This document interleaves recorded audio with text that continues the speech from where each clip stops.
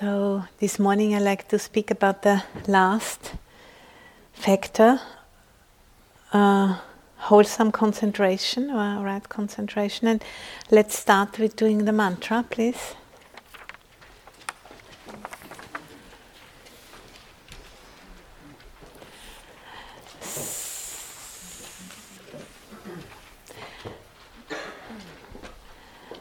Samma ditti, samma sankappo, samma vaca, samma kammanto, samma acivo, samma vayamo, samma sati, samma samadhi. Samma ditti, samma sankappo, samma vaca, samma kammanto, samma acivo, samma vayamo, samma sati, samma samadhi. Samma ditti, samma sankappo, samma vaca, samma kammanto, samma acivo, samma vayamo, samma sati, samma samadhi.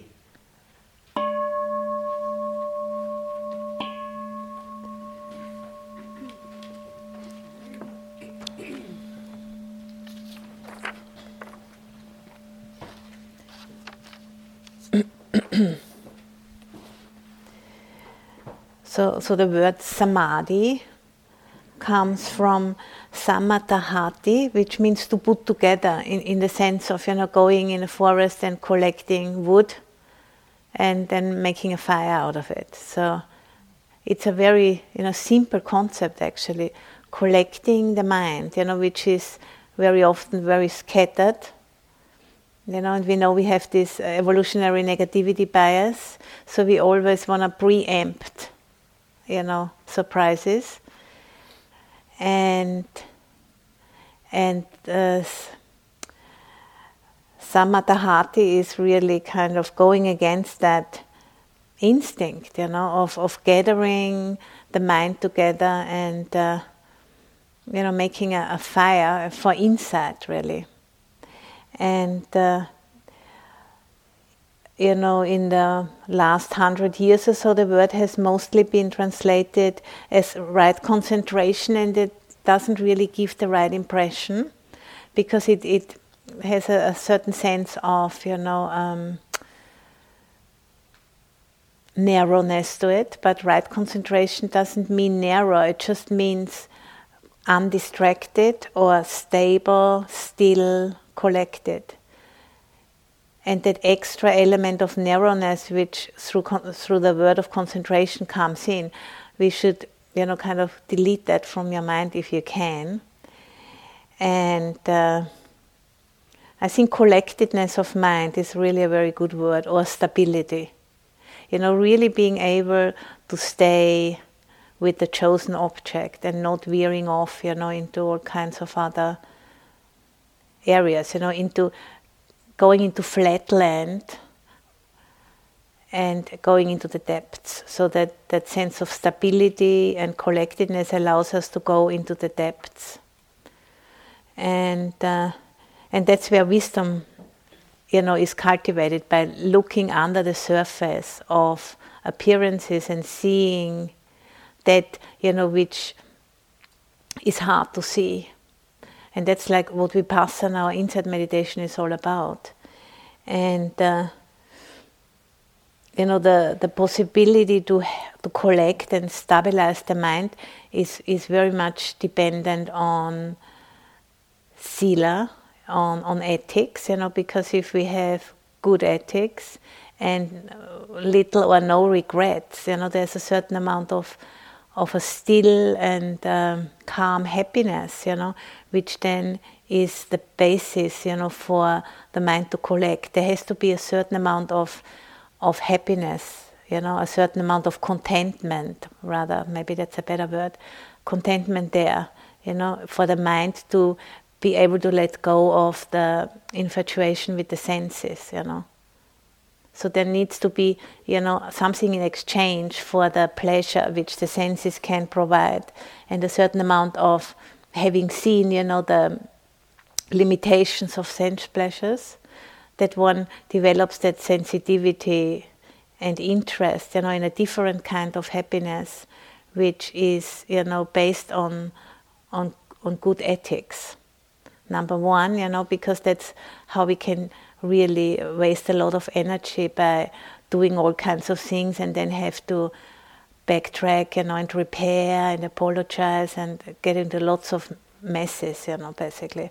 So if that is cut out from our life, then we can use all of that energy to, go into the depths, not losing us in endless complexities of the world, really. And and through the power and continuity of mindfulness, this is how how naturally the progression unfolds. And concentration, there's like two main types of concentration, two applications. If mindfulness is directed to a single object, in a sustained way, then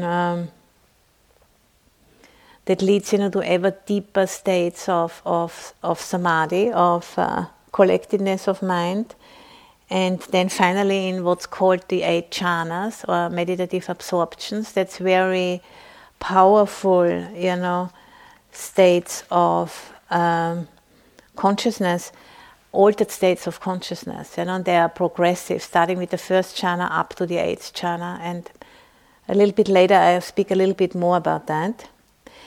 Or the second, way how concentration can be directed is, collectedness can be directed, is to note change, to note change in the experience, and through that, having an increasing understanding about the 3 characteristics. We've been mentioning impermanence, unsatisfactoriness, and not self or emptiness.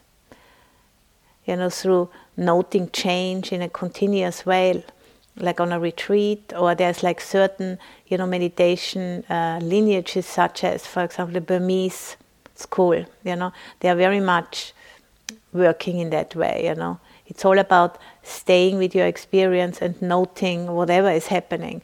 And through that noting, a concentration can come about, which goes like deeper and deeper, and seeing more and more how these 3 characteristics permeate everything,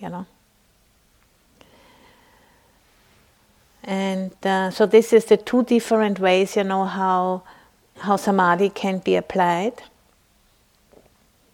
And, if we apply it to the first way, to cultivating absorption, then, when the individual comes out from the absorption, because it's only a temporary absorption, of course, so when the time is to come out, then the mind is very satisfied, very stable, very still, very happy, and then and very pliable, soft, and doesn't need anything. And then that mind, is directed to noting the 3 characteristics as well. And that's where then the breakthrough can come, when the time is right.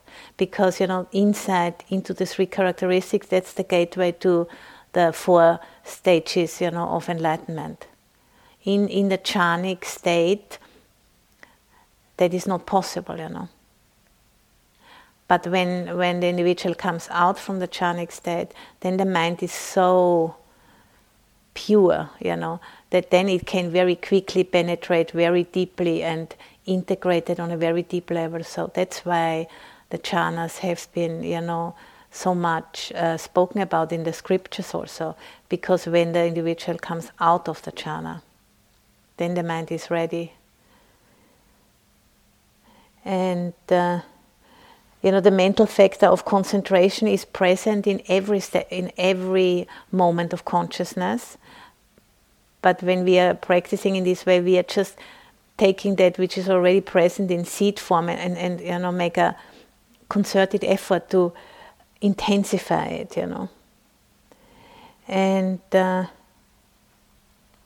this factor of one-pointedness, and in Pali it's called chit ekagata, of mind, has the function of unifying all other mental factors in the task of cognition. So, it supports seeing what's happening. But it's only, Samma Samadhi, what I'm speaking about right now, that's only that kind of concentration or collectedness which is informed by right view. Because, for example, somebody, an assassin shooting somebody from very far also has to be very one-pointed, able to be successful. But it's, of course, not connected, with right view, so therefore it's not Samma Samadhi. It's something else, Or somebody, being a very, let's say somebody collecting, certain stamps or whatever, and then with a very keen eye says, oh, there's this one stamp I'm looking for since a long time.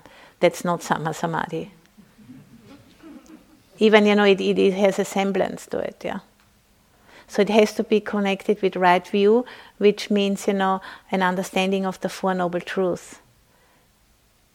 Yeah.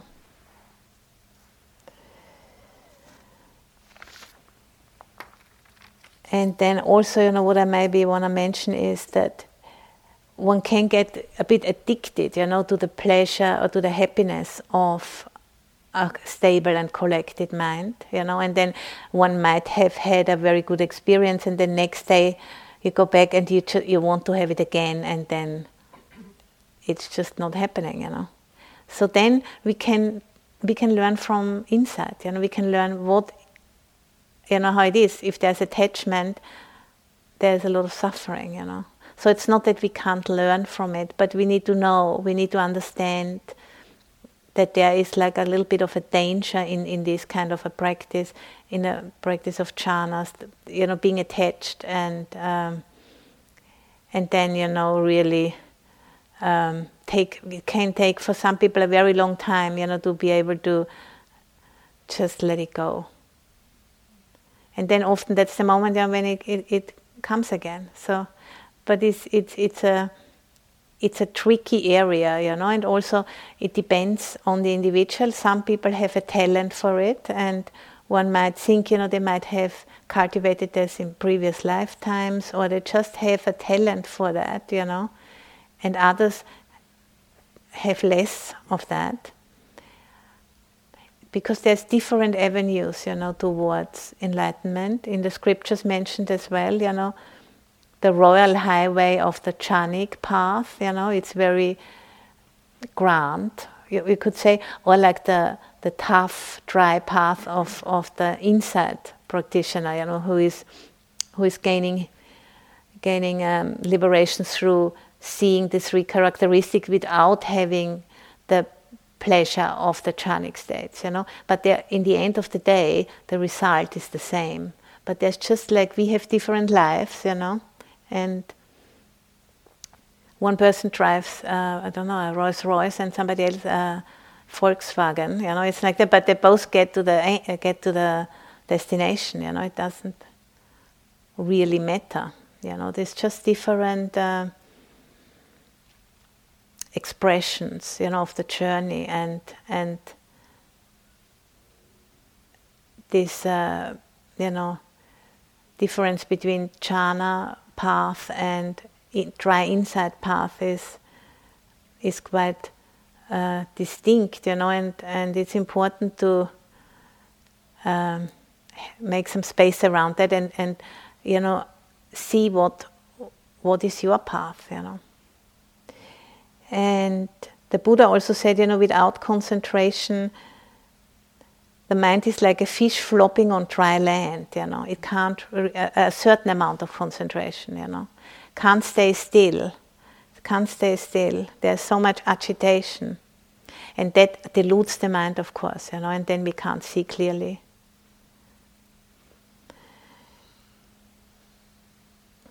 And then, if the mind has a certain amount of stillness, it's like, like a mountain lake. If there is no wind going over the surface of the lake, it's just clear and still, and we can look into the lake and we can see the fish and the stones and everything which is in the water, and at the same time also the landscape around is reflected in the surface of the lake. And then if the wind comes, ruffles the surface, then it's already kind of distorted, So this stillness is necessary in order to see clearly. It can be either the jhanic stillness, or the stillness from coming out of jhana, or also like a momentary stillness, which is enough, at least for the first 2 stages of enlightenment, So even for the first 2 stages of enlightenment, what's called neighborhood concentration, which is the kind of concentration when we are kind of approaching first jhana, is considered to be enough for the first 2 stages of enlightenment, stream entry and once returner. So, this momentary concentration and neighborhood concentration. Momentary concentration, for example, is just the kind of concentration you need in order to put a key into a keyhole, when you unlock the door. So it's not a big deal, isn't it? Anybody can do that. And then the next step would be what's called neighborhood concentration, because it's, it's close to first absorption, but isn't yet first absorption. So that's like, a concentration which is well within our reach. And that's considered to be enough, to look into the 3 characteristics, and when it's the right time, that ripening, is occurring.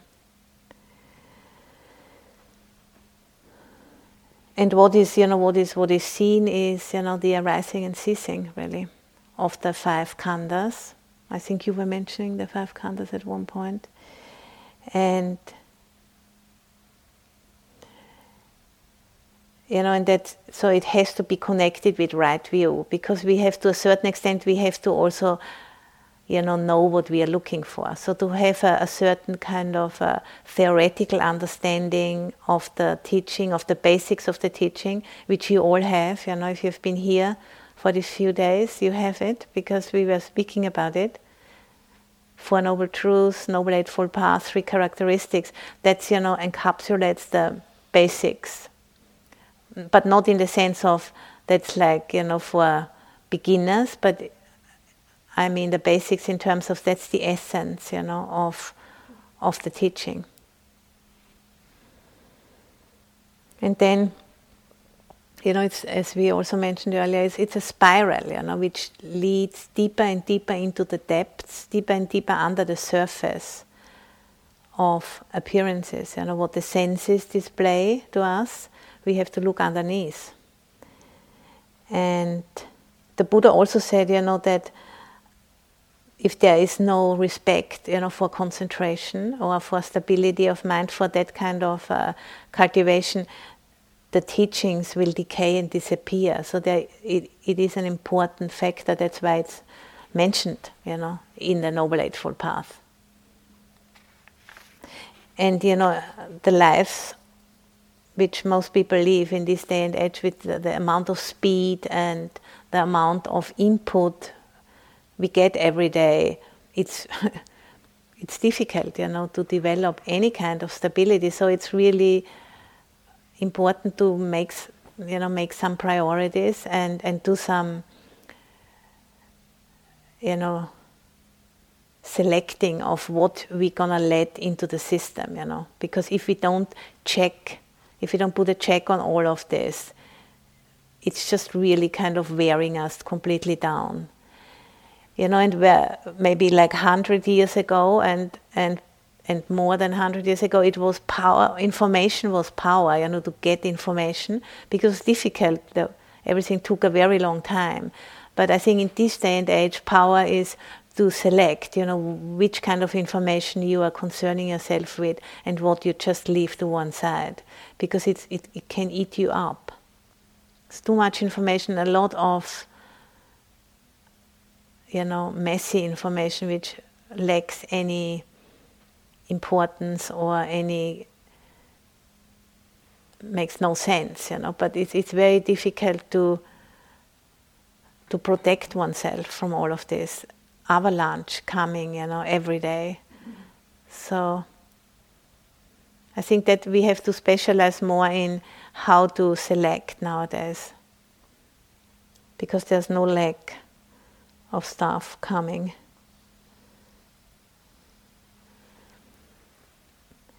And I just want to speak a little bit maybe about the jhanas, just as an overview.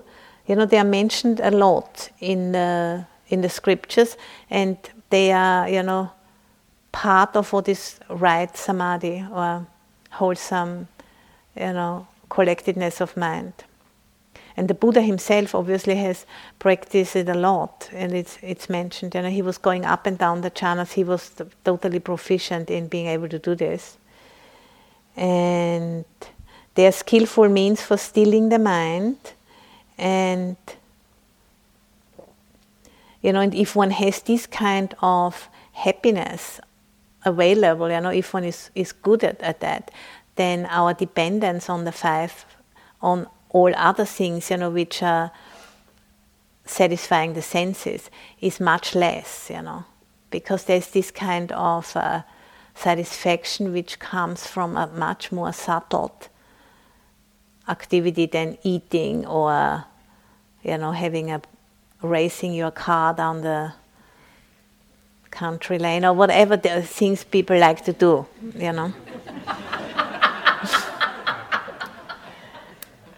So it's a much more subtle kind of a taste, it penetrates much deeper into the system, and then coming out of that there is no need, those core things, they are not attractive.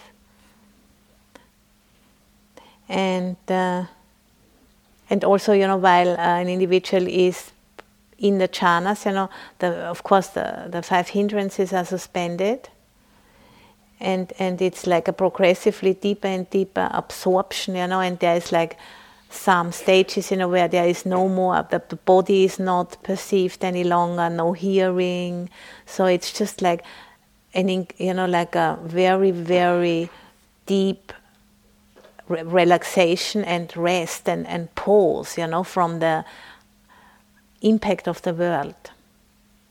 And then when the mind emerges from it, it is very, very clean and clear, and able to see really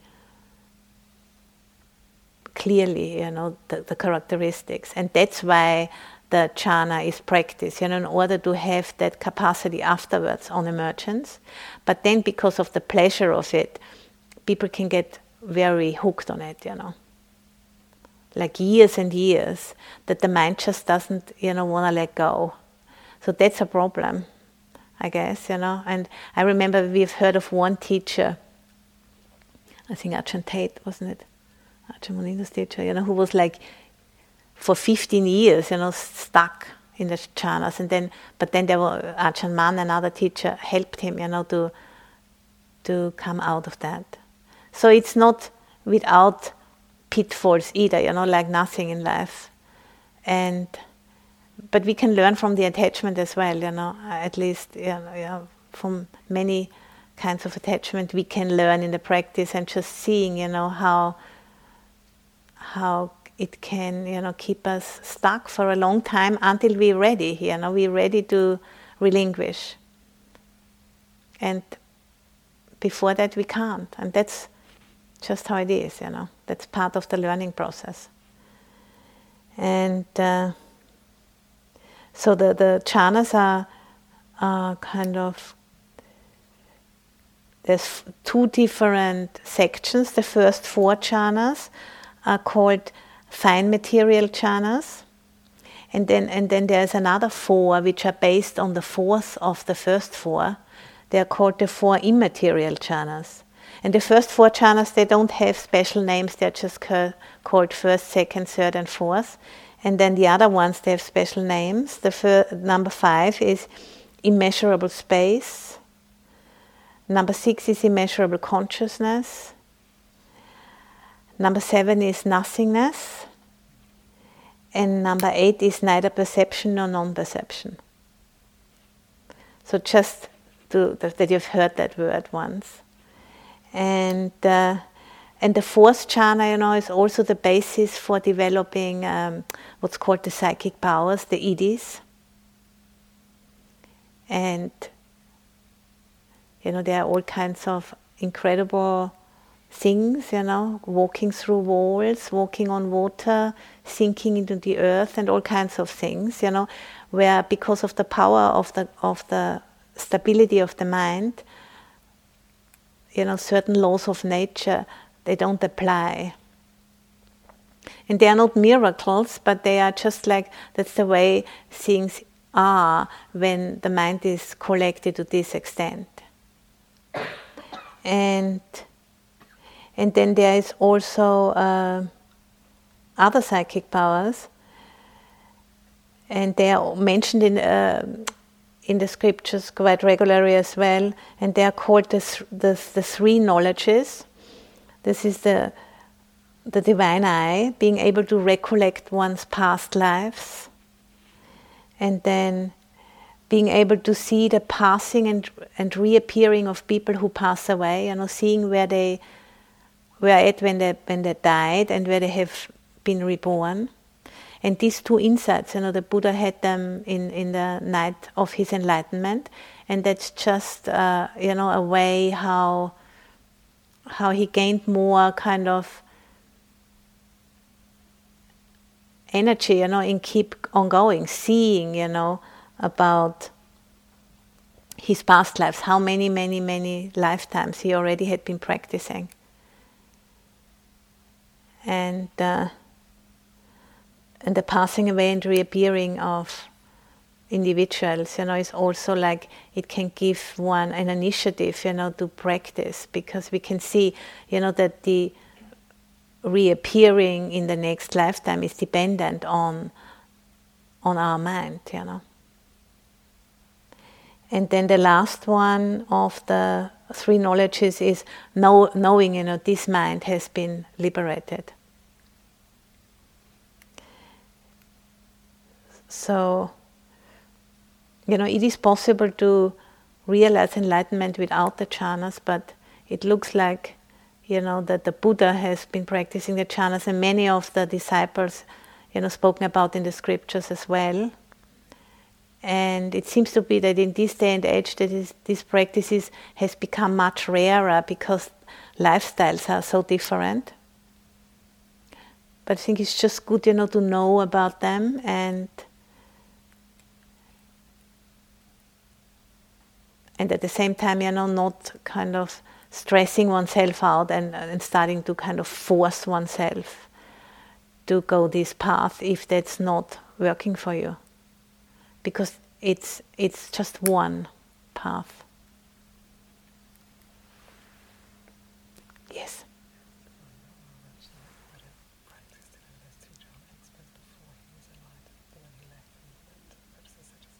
Yeah. Mm-hmm. Yes. Yeah, that's important.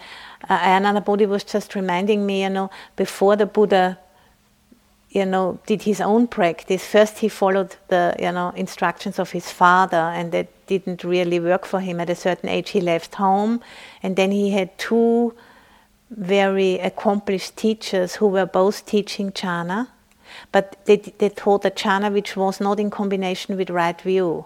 So it wasn't really liberating, and he noticed that. So he left those 2 teachers, even they, offered him to become their heir, and leader of the sangha and all of those things. But he wasn't interested. He had the feeling there's more which I don't know yet, And then when he was developing the Noble Eightfold Path, which starts with right view, which is an understanding of the Four Noble Truths, he was practicing jhana then, in combination with right view, and that really led to liberation.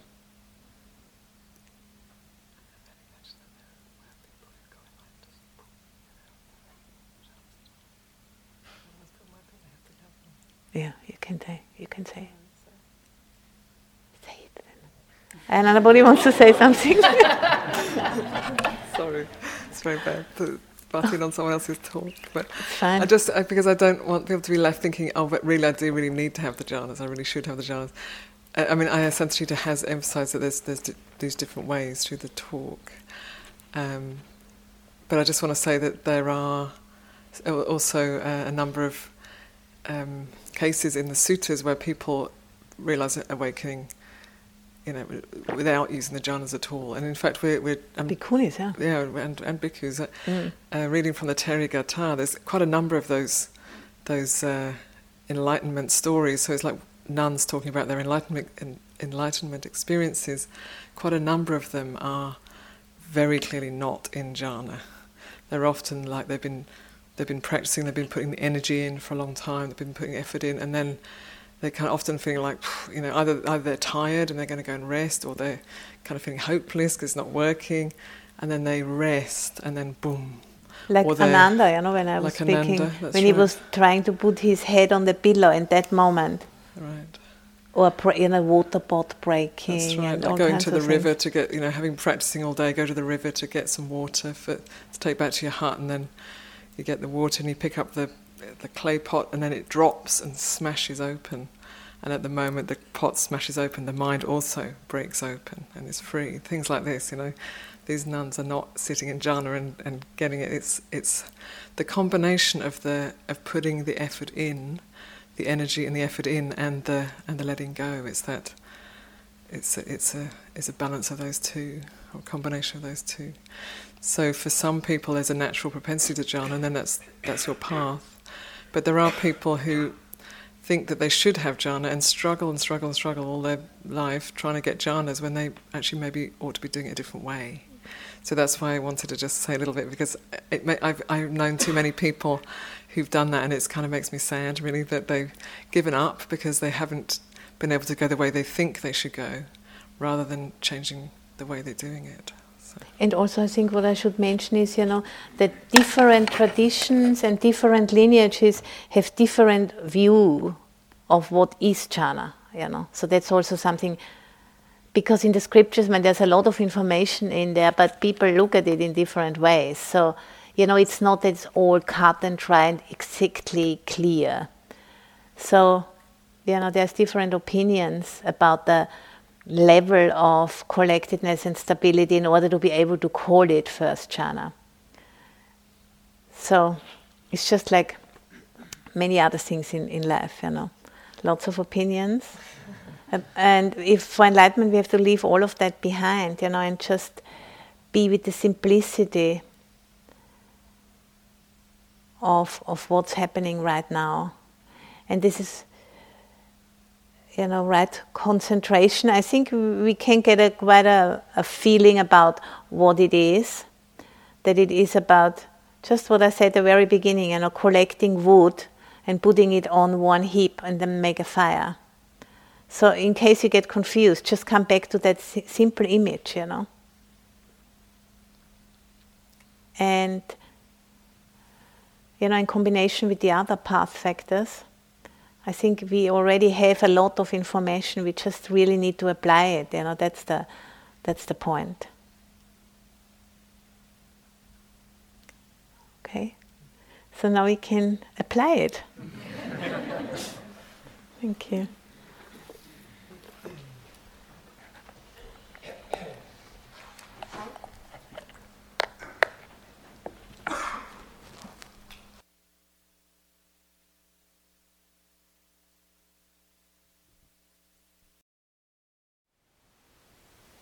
Thank you for listening. To learn how you can support the teachers and Dharma Seed, please visit dharmaseed.org/donate.